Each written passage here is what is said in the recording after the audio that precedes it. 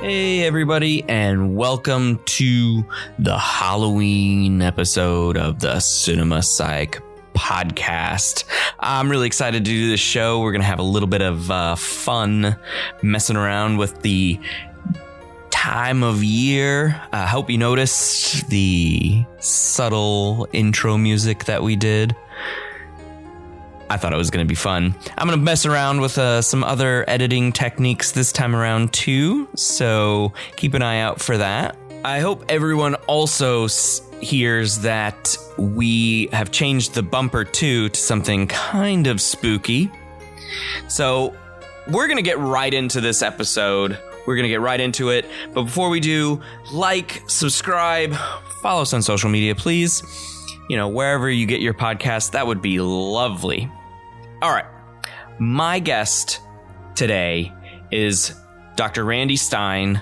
Randy is an assistant professor of marketing at the College of Business at Cal Poly Pomona, which is in, wait for it, Pomona, California. He has a PhD in social psychology from Yale University. His work includes, with me, of course, your one and true host here, on topics like how people differ in their views about reality, how that relates to political ideology and personality assessments. And then we have a great new paper, which Randy will probably plug at the end of this episode because I'll prod him to. A newish paper on issues with the one, the only Myers-Briggs type indicator. Randy, say hi.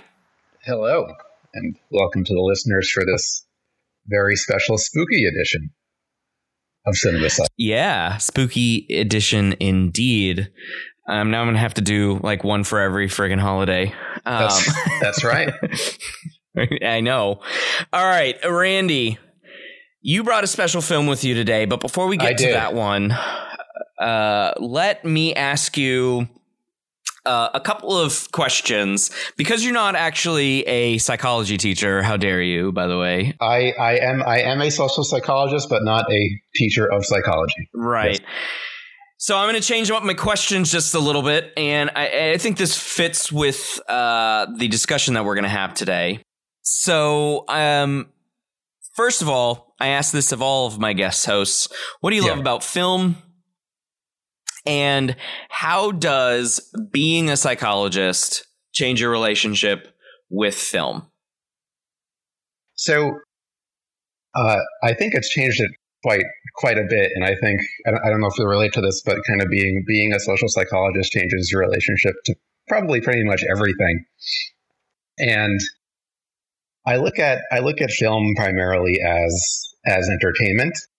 And what I enjoy out of it is watching a writer or director, their vision come to life. And I think what maybe changes how I view film compared to other folks who aren't psychologists, and maybe compared to other social psychologists, is I don't really turn to film for messages. I don't really turn to film for lessons, because it's fiction, and I kind of feel like we have the empirical work of psychology for that. So rather than looking for messages, I kind of just look for, I really enjoy interpretation of meaning. So like one thing I really enjoy doing is, like, I like Kubrick films, but not really for what he's trying to say, but just like how he's saying it. Like I like 2001: A Space Odyssey. I certainly will enjoy having conversations about what the monoliths represent. But if he's trying to make some point about how, like, we're going too far with technology, like, I'm just like, yeah, like, cool, dude, but you're just a guy, so who really cares what you have to say about that? And the other thing that I think has really changed is, like, I've kind of given up on the idea that there's some correct objective way of viewing anything really, but especially film. And kind of like the way I see it is, like, we kind of the way that we view taste, including physical taste and taste in music and art, is we're kind of there to let our beliefs about those things fill in how we feel about them. And, like, we're supposed to be biased. And what I always do is, because I know, like, feelings about movies and music and food and everything else is supposed to be guided by belief. Like, I kind of try to suspend what I think about a movie until I read a few reviews and watch a few YouTube videos on it. And like, once I get that context, that really helps a lot. And to bring up our film, the first time I saw it, I kind of had this, what the hell was that kind of reaction? And it wasn't until I really read some more about it that I convinced myself that it was actually amazing. But I had to get there. And I think that was me just kind of like using the psychology of belief to be like, all right, like once I have the right context, once I'm watching this the right way, then I'm going to like unlock what's awesome about it. Yeah, it's interesting you bring up today's film because we are probably on opposite sides of it. I'm going to be kind. I will be kind. But yeah. I mean, it's a really interesting take on film that we haven't really explored. Right. And man, oh man, what would you have done with this before YouTube? I probably just would have thought it was dumb and then moved on with my life, but yeah, maybe because the reviews at the time would have just been like, you know, Roger Ebert or somebody, and it would be non-spoilery or anything like that. And so it would be kind of like what they thought of it. Yeah, reviews were not good. And as a lover of this film, I love it, and also as a psychologist, I'm fine believing multiple things at the same time. I love it, but you know what? Those reviews are still right. That's fair. That's fair.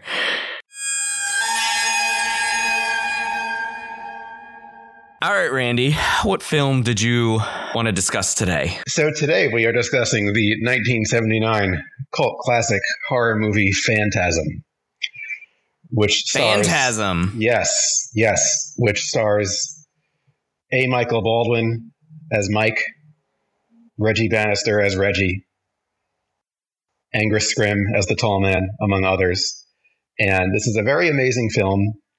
It was made on a budget of about $300,000. It made about $12 million at the box office, so a very, very big return on investment. As we alluded to, critics were not kind to it at the time. They probably still wouldn't be kind to it in this time. But for this kind of like little film that could, on a relatively small budget, it has had a pretty big cultural impact. It kind of existed before a lot of the horror film cliches were in place. One of the themes is nightmares, and the Freddy Krueger film was in large part inspired by it. There's a few scenes, particularly one involving a small killer orb, which I can't really explain more than that. That's just kind of is what it is. That's been very popular, and probably the biggest way it's impacted pop culture in the newest Star Wars movies, those unofficial fan fiction films that have been put out by Disney.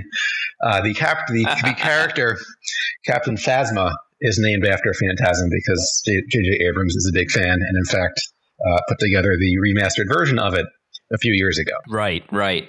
Now, like I said, I am on the opposite side of the liking spectrum. I am with the reviewers on this one. Before we go any further, I do want to give a spoiler warning, because we are probably going to dissect the whole thing in a certain manner of speaking. So if you are a horror fan who wants to be surprised all the way throughout a film, then I suggest pausing now, this podcast, going and watching, and coming back and listening to the rest of this podcast, because we do have some great insights.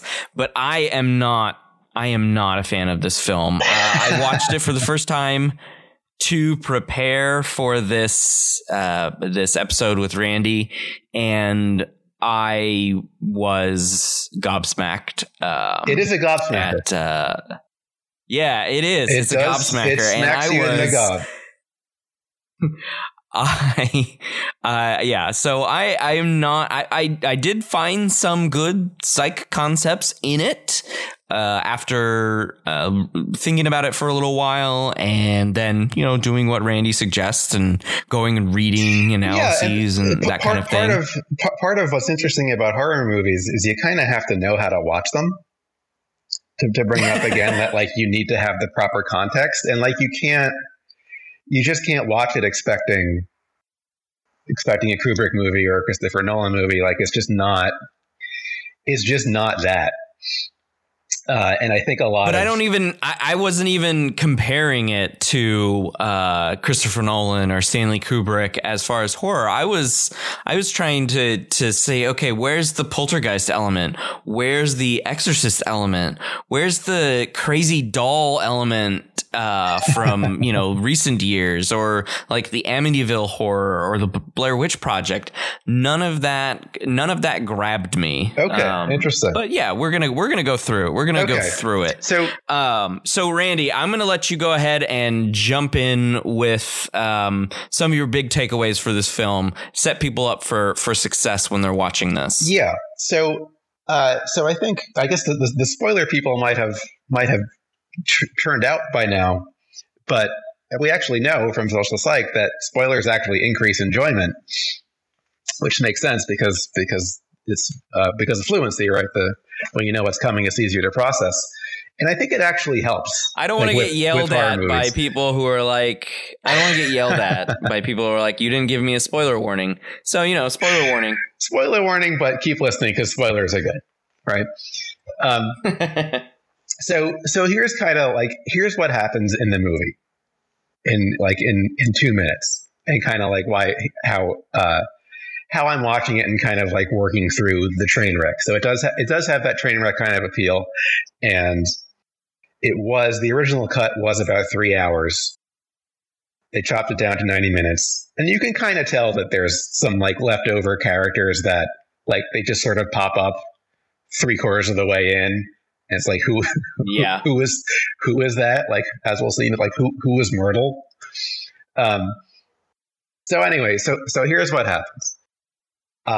So it opens with a sex scene in a cemetery, right? Like any good movie should, right? Don't mess around in cemeteries, people. Well, apparently not. So the guy that looks kind of like Bing Crosby on a bad day, he gets killed by the woman that he's with. Not that any of the kids listening know who Bing Crosby is. Excuse me, David. And actually, I'm screwing up because it's David Crosby, not Bing Crosby. What am I saying? Very good. Very good. So David Crosby is killed by the woman that he's with. We cut to his funeral. We're introduced to Jody and Reggie, who are the two older characters. At which point it becomes very, very clear that like if there was a Wikipedia article for just like the concept of the director didn't want to hire real actors, so he just hired his friends, like the picture of Reggie would be right on that article. So they're at the funeral, and the big introduction of the tall man, Jody, enters the mausoleum, which looks great. Like for a low budget movie, there's a few things in it that look great. The mausoleum is one of them. Jody's 3-piece blue suit is also one of them. The clothing in general in this movie is great. Yeah. And he hears some strange noises. The tall man approaches him for the first time in the movie. He tells him the funeral is about to start. And we cut to the cemetery, and we're introduced to we hear for the first time, we hear about Michael, who's going to be the main character. And we hear that Jody and Michael are brothers. We hear that their parents died. We hear that Michael has been having nightmares for weeks. Hint, hint. Turns out that's a hint. You don't know at the time. Right. So what's really interesting one of the things that's interesting about Michael's character is he has absolutely no supervision. He's 13. And he has no supervision whatsoever. He is driving cars, driving motorcycles, drinking, and no one cares. He's just doing it, right? I think that's another hint, right? Yeah, that certainly could be. Like, there's an unreliable narrator kind of aspect to it, and like, how is he Yeah. And they drive what's become an iconic, I believe it's called a Hemi Cuda car, which is iconic in the horror community. So Michael's spying on the cemetery. He sees the tall man single-handedly lift this casket. He thinks that's strange. We kind of just cut to this scene of an old lady. There's this old woman who lives with her granddaughter, and the grandmother doesn't really say much. She has Michael put his hand in a box that appears out of nowhere, and no one's really fazed by this box appearing out of nowhere, which is kind of a recurring theme. So anyway, as the plot unfolds, Michael starts visiting the cemetery. Again, he just like kind of drives there. The tall man starts stalking him.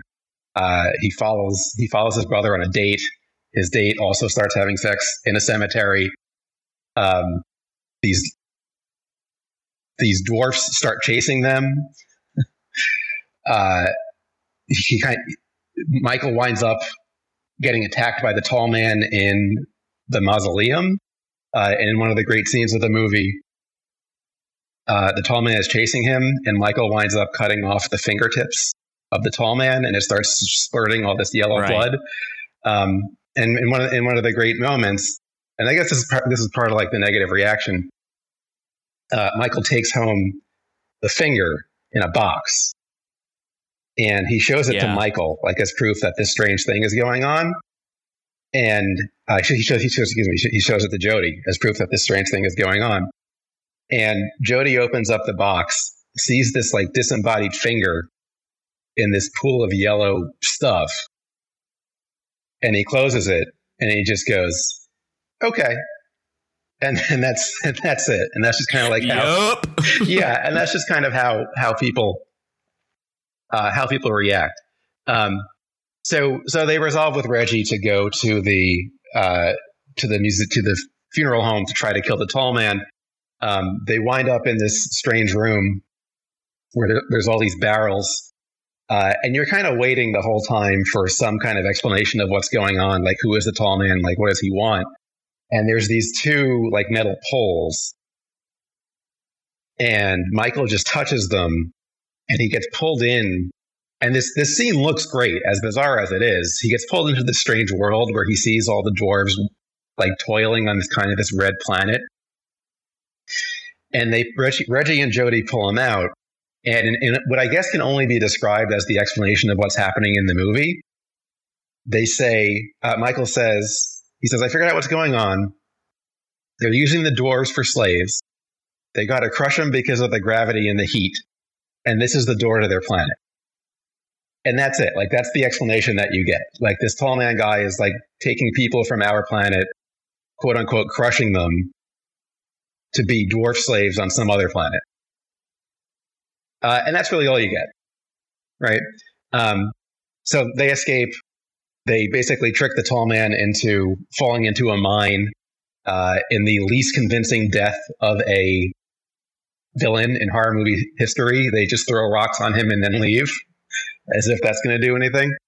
And in the final scene, we find out. So Michael wakes up and he's talking to Reggie.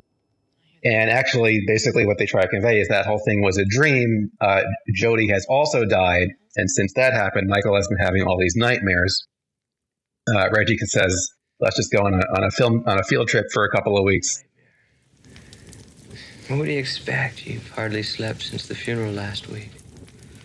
I know those rocks aren't going to hold him. First he took Mom and Dad. Then he took Jody. Now he's after me. Mike, that tall man of yours did not take Jody away. Jody died in a car wreck. You had a bad dream. Now, I know you're scared, but you're not alone.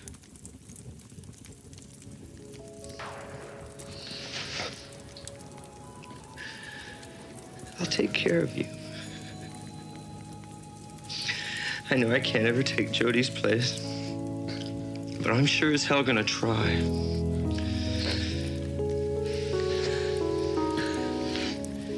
Seems so real. You know, partner, what we need is a change of scenery.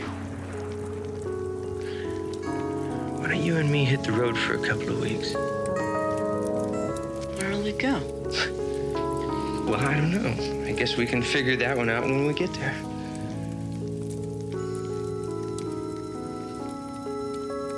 Okay. Well, get on upstairs, get your gear together. Let's leave when the sun comes up.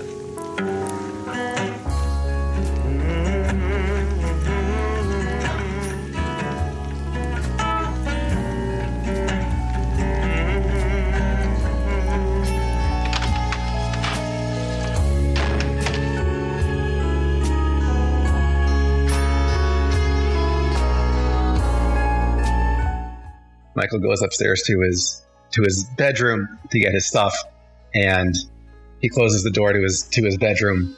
He sees the tall man. The tall man delivers the trademark boy. Boy.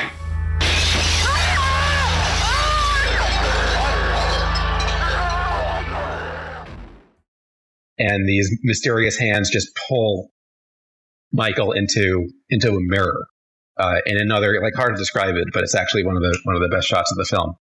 And it just kind of ends. It just ends there, right? So it's never entirely clear what's going on, aside from, like, it's all variations of a nightmare that this kid is having, right? Some members of his family have died, his parents, maybe his older brother also, and he's just kind of nightmaring / hallucinating this tall man guy who is out to get it. Yeah, let's pause on that for just a quick second. So the end of the film shows you, is trying to tell you that it was all a dream. Yeah. In this case, we would call it a nightmare. Yeah. And, you know, that maybe that was a dream within a dream. It's kind of sounds like a recent episode on this podcast where we talked about Inception. It sure does. Yeah. So I thought that was interesting. When I finally got to the end of the film, I'm like, huh, okay, all right. And so we don't know. There are 4 other sequels to this. There are 5 films in this Phantasm that will thing. Simultaneously explain and confuse you more. So, right. And so if we just take Phantasm by itself and not any of the sequels, which is, I think, the end of the film is ambiguous. Yeah, we got to do that, right? You know, sometimes you got to just do Nightmare on Elm Street and then not talk about anything else that came after it. Or, you know, Friday the 13th or whatever. But the end of the film is ambiguous. We don't know if that's, you know, Mike waking up from a dream and then still having a dream with the tall man, or the tall man was real and all of the explanation that was part of that, you know, the dwarves and the crushing and the other dimension was actually all real, right? Yeah. So it's ambiguous. Yeah, and the way I took it was the nightmare aspect is a good way of explaining away all of the nonsense that had preceded it. Yeah. Right? So, like, if you're just having a nightmare, a lot of nonsense, and it's like, oh, like, I have this friend that died and now he's a dwarf, right? Well, like, suddenly you're in a different dimension and you get out of it and you're like, yeah, like, they're crushing people into dwarves because of the gravity and the heat. Right? And it's like, it's such a perfect nonsense sentiment. Like, none of that makes any sense whatsoever. But that's kind of how dreams work. It's like, it's this mix of real world logic and nonsense. So, you know, like the way I take it is, and kind of informed by the director, Don Coscarelli, what he said about it is, it's just like, this kid is just working through his fear of death. And he's having these nightmares. Yeah. And also the mourning and the grief for a 13-year-old. That's the biggest takeaway that I got from this film, was that it's a an examination of how a 13-year-old might actually deal with tragic deaths of close family members. Because it's revealed in the end that Jody died in a car accident, which cars in the film are a big part. That they're a big visual element. There's a lot of stuff that happens with cars. Yeah. Not only the car that you were talking about, the muscle car, the Hemi-Cuda, but the Hemi-Cuda, but also that Mike is the one who fixes them. So he's trying to fix.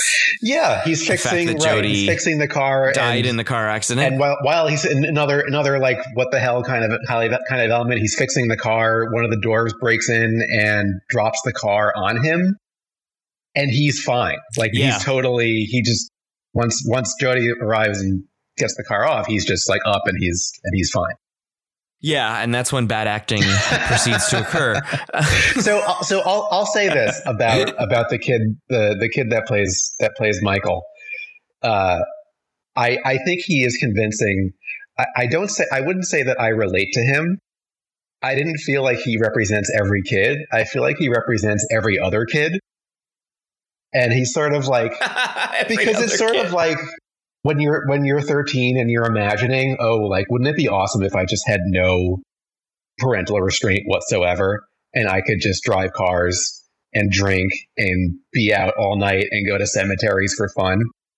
And he pulls that off, and he has that kind of doughy-eyed kind of quality to him. It's also aided by his look, which I feel like one of the YouTubes I'll give credit correctly points out he has an amazing Farrah Fawcett hairstyle. He does. I will grant that for mid to late 70s. It was lush. And the outfit is spectacular. And in general, the outfits in this movie are spectacular. But Michael has he wears the corduroy shirt with the bell bottoms with just a little bit of flair and these pretty cool Adidas. And actually, I think most of the characters are wearing pretty cool Adidas in the film. So it just kind of like I got, to bring up the central concept of like, how do we judge what's good and bad, and how is that informed by psychology? It's like, who's to say like what acting is supposed to be? Right? For me, like, he's not like, is anyone going to mistake him for some better actor? No. But I mean, they have to be believable. We have to buy into their fear or sadness or whatever. But if it's just like, I'm looking at a brick, try to experience the full range of human emotions, I'm going to be like, no, that's not. So it's not really doing it for me. I bought him as scared, and I bought him as being in over his head. He does like. I'll grant you the in over his head, which he probably was, because he was not really an actor, right? So, in that sense, perhaps it's just the fear of acting well that is portrayed in his performance. But I felt like it gave me enough for me to be like, yeah, like he's at least giving off the proper attributes, and I can like.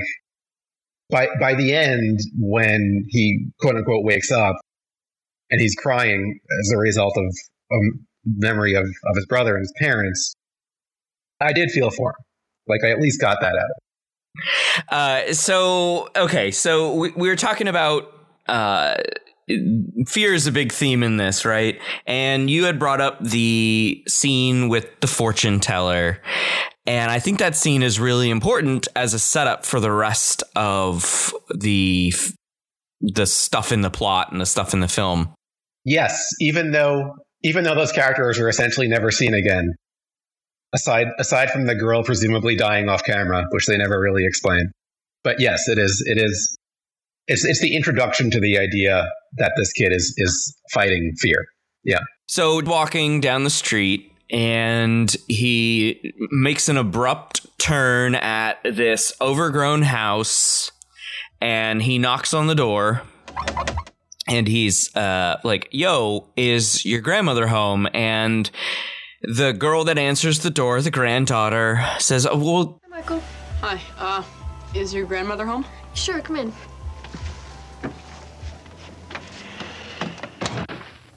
Yeah, oh, duh. Of course she's home. Grandmother, Michael has returned and wishes to speak with you. And so he goes in for a reading, and he's like, I'm really scared that my brother is leaving. You've come and wants to know what's bothering you. Tell her that I, She can hear you. Oh, yeah.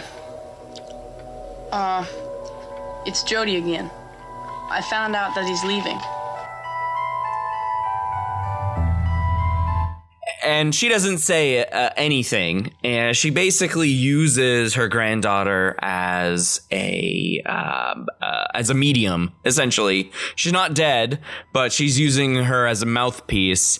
And he gets this box, as you said, appears, and he goes, oh my gosh, where'd this box come from? But that...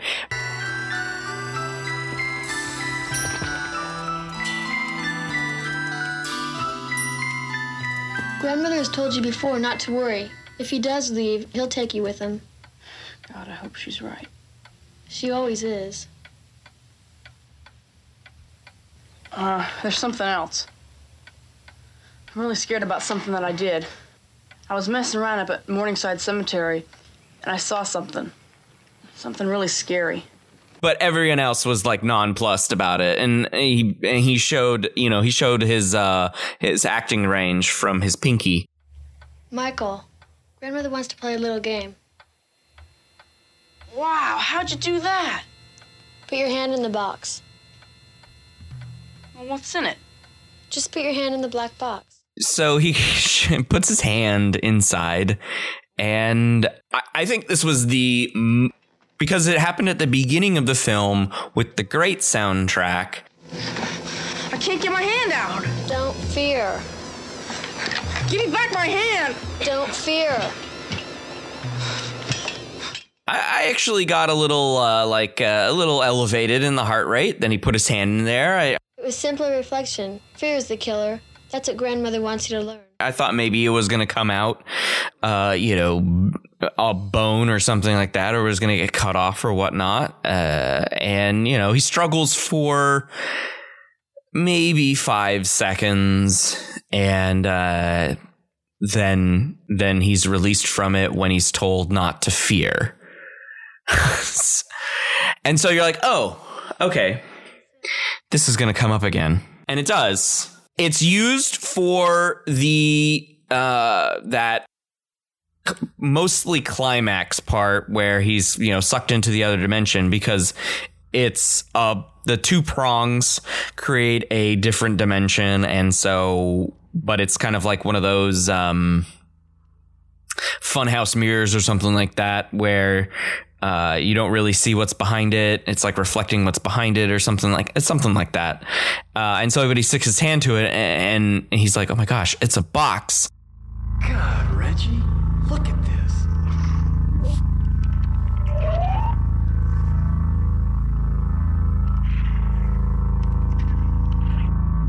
Don't fear.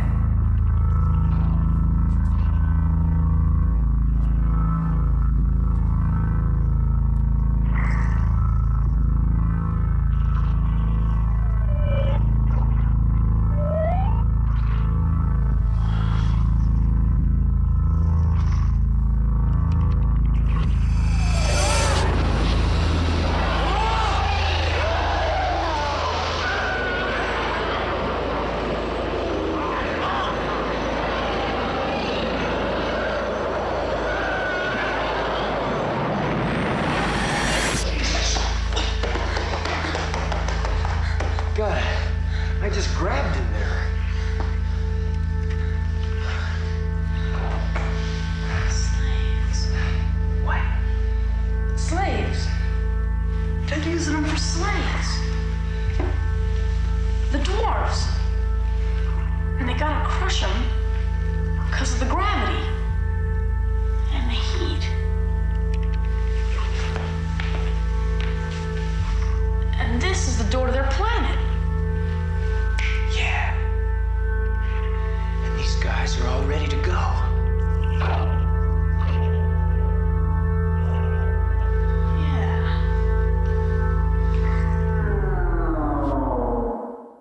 Okay, stay together. Wait a sec, I think I got a lighter. Quick, light it up. When you're done watching the film and you're like, oh, it was a nightmare. Man, his nightmare makes a lot of sense. Sort of.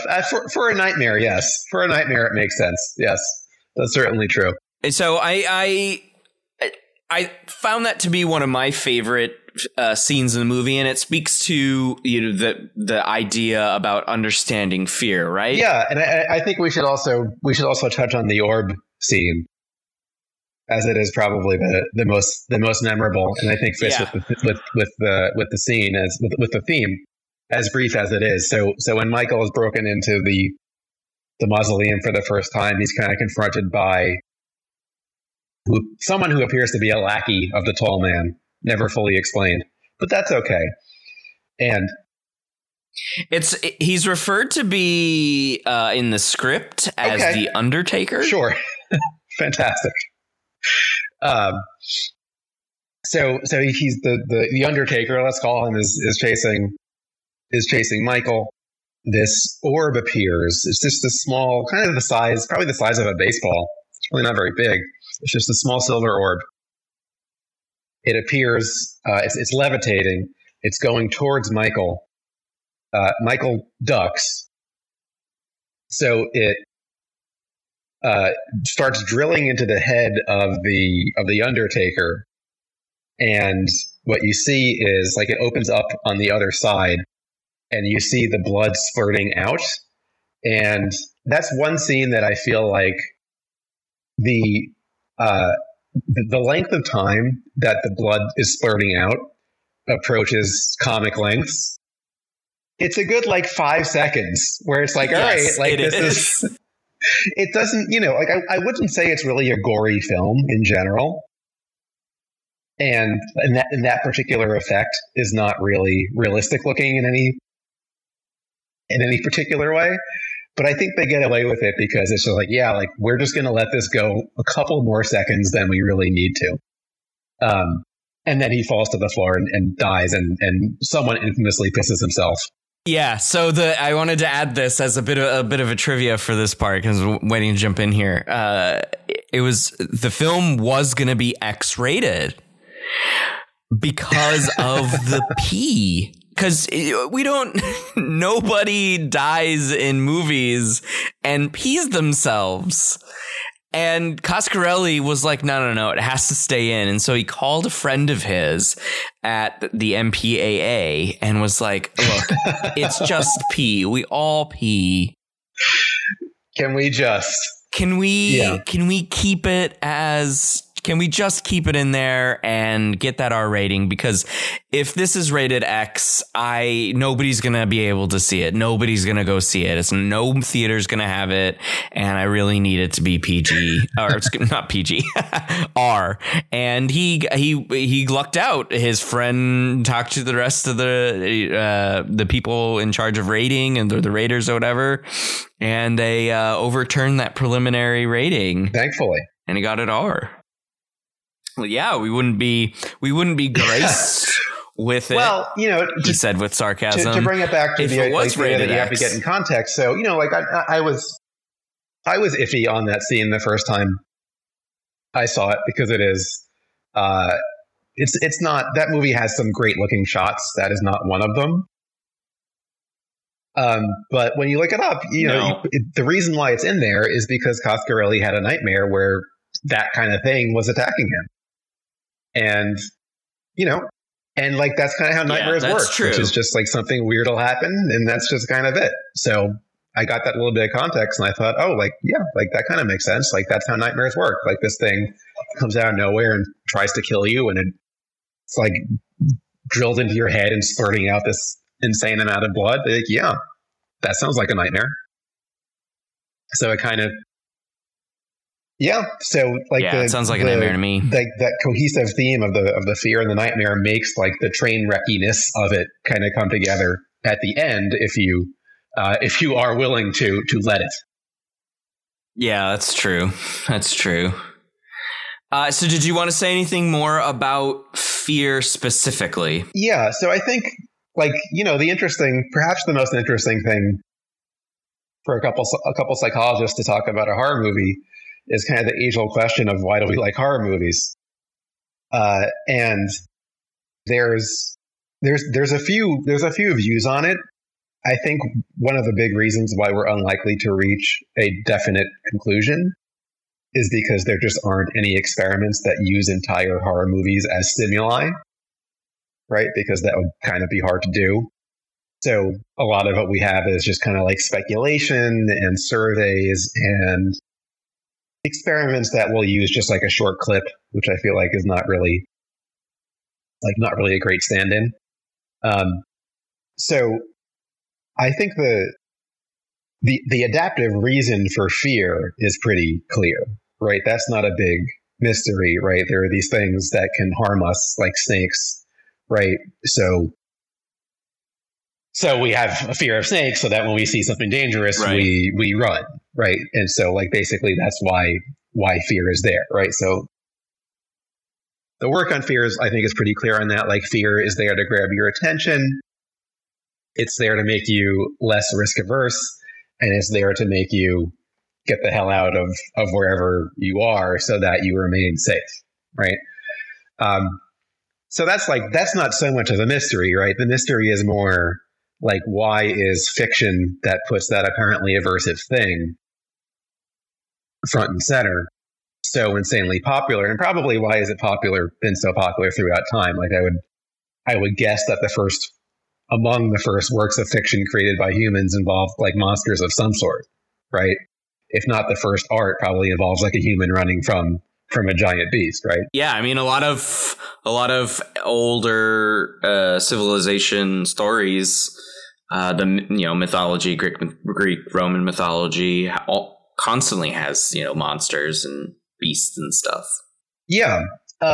So I thought we could we could talk about maybe the one or two most common explanations, and then maybe try to add in some color of our own. Go for it. So who or what is your favorite? Yeah. So there's a couple of papers by Matthias Claesen, who's been summarizing this, and basically, like, probably the biggest idea is like the idea of perverse pleasure. The idea is basically like a little bit of a bad thing feels kind of good, right? And that applies to fear. It applies to like eating spicy food. And the main idea of it is like, by exposing yourself to a little bit of a bad thing, you're pushing the envelope of what you're capable of and what you're capable of experiencing. And kind of a related idea is the simulation idea. So when you're watching a horror movie, maybe part of why it is in the end enjoyable is because you are like simulating bad things happening to you and essentially practicing how you would deal in those situations. So by watching the full movie, oh man, people would fail miserably, I think. Geico has a new commercial about maybe about them, a group of people who are doing the horror tropes, the standard horror tropes. One girl's like, "Can't we just leave with the running car?" And then the other guy is like, "Are you crazy? Yeah, so let's go hide behind these chainsaws." Yeah, so I don't know how I feel about the simulation idea. Right, like kind of because of what you're saying, right? Because I don't know if it's a good simulation.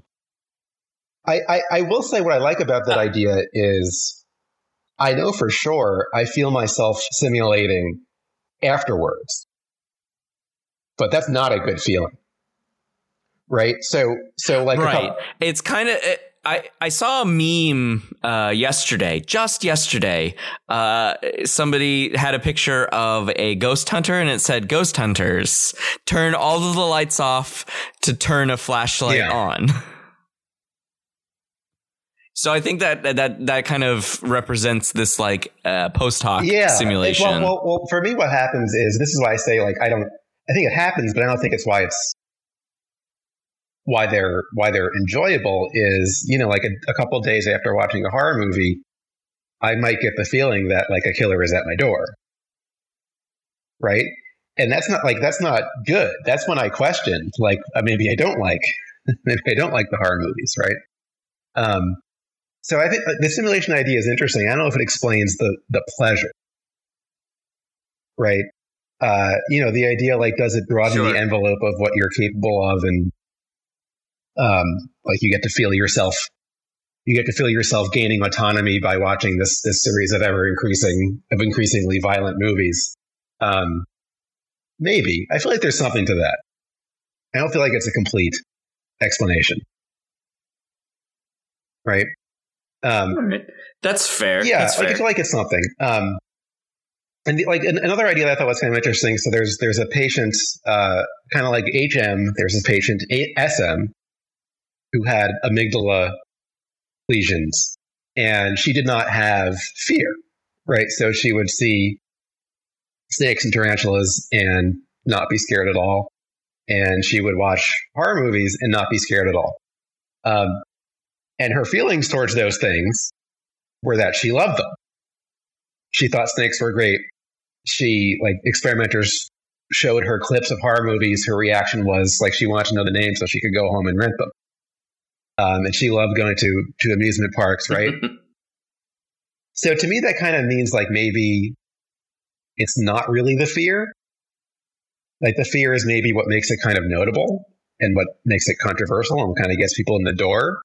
But really what's going on, at least that explains the pleasure, is just like the adrenaline and the imagery and the excitement of the stories, right? And the fear just happens to be like a tangential thing that's there. So that's one thing. Another thing that I thought was interesting, which I was curious to hear your opinion on, is are horror movies actually scary? Right? Because I know you mentioned I think it depends. Well, often they're not. Right? And no, I guess it depends on what subgenre you want to talk about. Right? So, I mean, and this is coming from somebody who is not a big horror watcher. It is probably among the least frequented genre that I watch. So, but I do like suspense films. And suspense films do have elements of scary or elements of horror. Yeah, but they're not it's not gory. Quite the same thing, right? They're not necessarily slasher flicks. You know, one of the things that's interesting about, like, again, like getting the context of what people like in horror films is I feel like it is the case that most horror film fans, aficionados, are not actually scared when they watch the movies. And I know, like, I've watched enough that I don't really get scared except for one thing, which is jump scares. But the interesting thing about about that is horror movie aficionados don't like jump scares because they feel it's a bit because it engages our startle response, and that's one of the reflexes that we still have. As humans, we've sloughed off a lot of our reflexes compared to our closest animal neighbors, but we still kept our startle response because it has survival value, and that's what jump scares are 100% stoking. That specific fear that you are about to be attacked. And it's literally the same thing as if, I'm walking down a hallway and I'm like, minding my own business. And then somebody's like, yo, and I'm like, and I literally feel like I'm out of my skin. Startle response. And it's unpleasant, and it's supposed to be unpleasant, which is why everyone hates jump scares. Except that's my thought. The blockbuster horror movies tend to be filled with them. Right, like the most recent, the It Part 2, which I saw a couple weeks ago, would be the most salient example for me. Right, it's all jump scares, and I hated all of them. Right, and I think that's it. Yeah, it just makes you feel bad. I think that's one of the interesting things. Like, people that watch horror movies constantly don't want them. But for the blockbusters where they know it's going to get a wider audience, it's going to be filled with them. And for that, my guess is if you're not a horror movie kind of a person, you actually do, you want to be able to leave and say you were scared. Even if it wasn't pleasant in the moment. But right? It's just because I was promised scares. It also depends on... And that's the easiest way to provide it, so that's what you get. Okay. Yeah. I also think that it helps to define scare, or I'm quote unquote, I am scared, because the idea is, well, what if you're just creeped out by something? So, the Human Centipede is... that's my limit. I will not watch that one. It's a horror film. It's part of the genre, but it's a gore horror, and people who watch it leave just feeling icky. And that could be another way that horror films get to the scared part. It depends on how you define it, right? And so, like you're saying, the big blockbusters decide, we want people to be scared by being startled. And so we're going to throw in a bunch of these jump scares. And then they're going to go tell their friends that it was scary. And that's exactly what they want, right? They want people to go see it because they're scary. And it turns out it's all jump scares and people leave feeling uncomfortable. In that case, but yeah, blockbusters are blockbusters. It is a genuinely negative experience. But because they expect it, they walk away saying, "Oh, that was awesome." Right. I think that's valuable. And I think I have to say that would lead me to not include Phantasm as a horror film. Well, yeah, I mean, so to bring it back to Phantasm, I wouldn't, I was not scared while watching Phantasm. There were some creepy images, and the last scene in particular, yeah, and I think that's my point. The last scene in particular where the hands pull Michael into the mirror, it's thrilling. I wouldn't say I was scared. Yeah, it's not a jump scare because you see the tall man first, so you kind of know something is coming. Right? Right. It's not scary, really, but it does get the adrenaline flowing. So it does, for me at least, it skips right to the positivity. Adrenaline. I mean, that's fine too. I was surprised by the final surprise, hence my surprise. But at no point was I thinking to myself, this is really scary. I mean, it was set at night quite a bit, and it's supposed to be a nightmare. The fly situation, which was created from the finger. We didn't mention the fly scene, which is one of the best scenes where, yes, their actors are forced to pretend that the inanimate object in their hands is a dangerous flying beast, when really they just have a felt piece of nothing in their hands. Yeah. Yeah, so they have to act as though it is applying force to their muscles in ways that they do not want to be forced. And so, my hands are up high, now they're down low, now they're over to the side. That is one scene that I can't really put a silver lining on that one. Yeah, it's one of those comical things where you're like, okay, all right, 3 squirts of blood, that was fine. No, 5? 6? Oh, you're still going? Okay.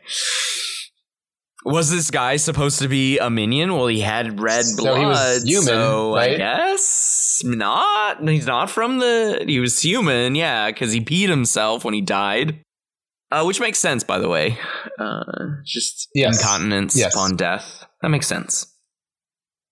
So kudos to scientific accuracy in the middle of this. Otherwise, totally nonsensical. Exactly. Yeah, we got to keep it nonsensical piece of work. and unnecessary. Yes, there was there is no one that watches. There is no one that a second before it happens is going like, "Where's that urine?" Because I want to see that urine. Yeah.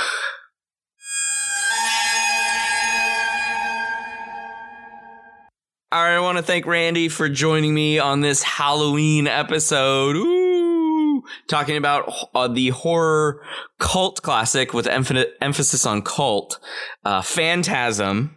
Randy, while you say goodbye, do you have anything to plug?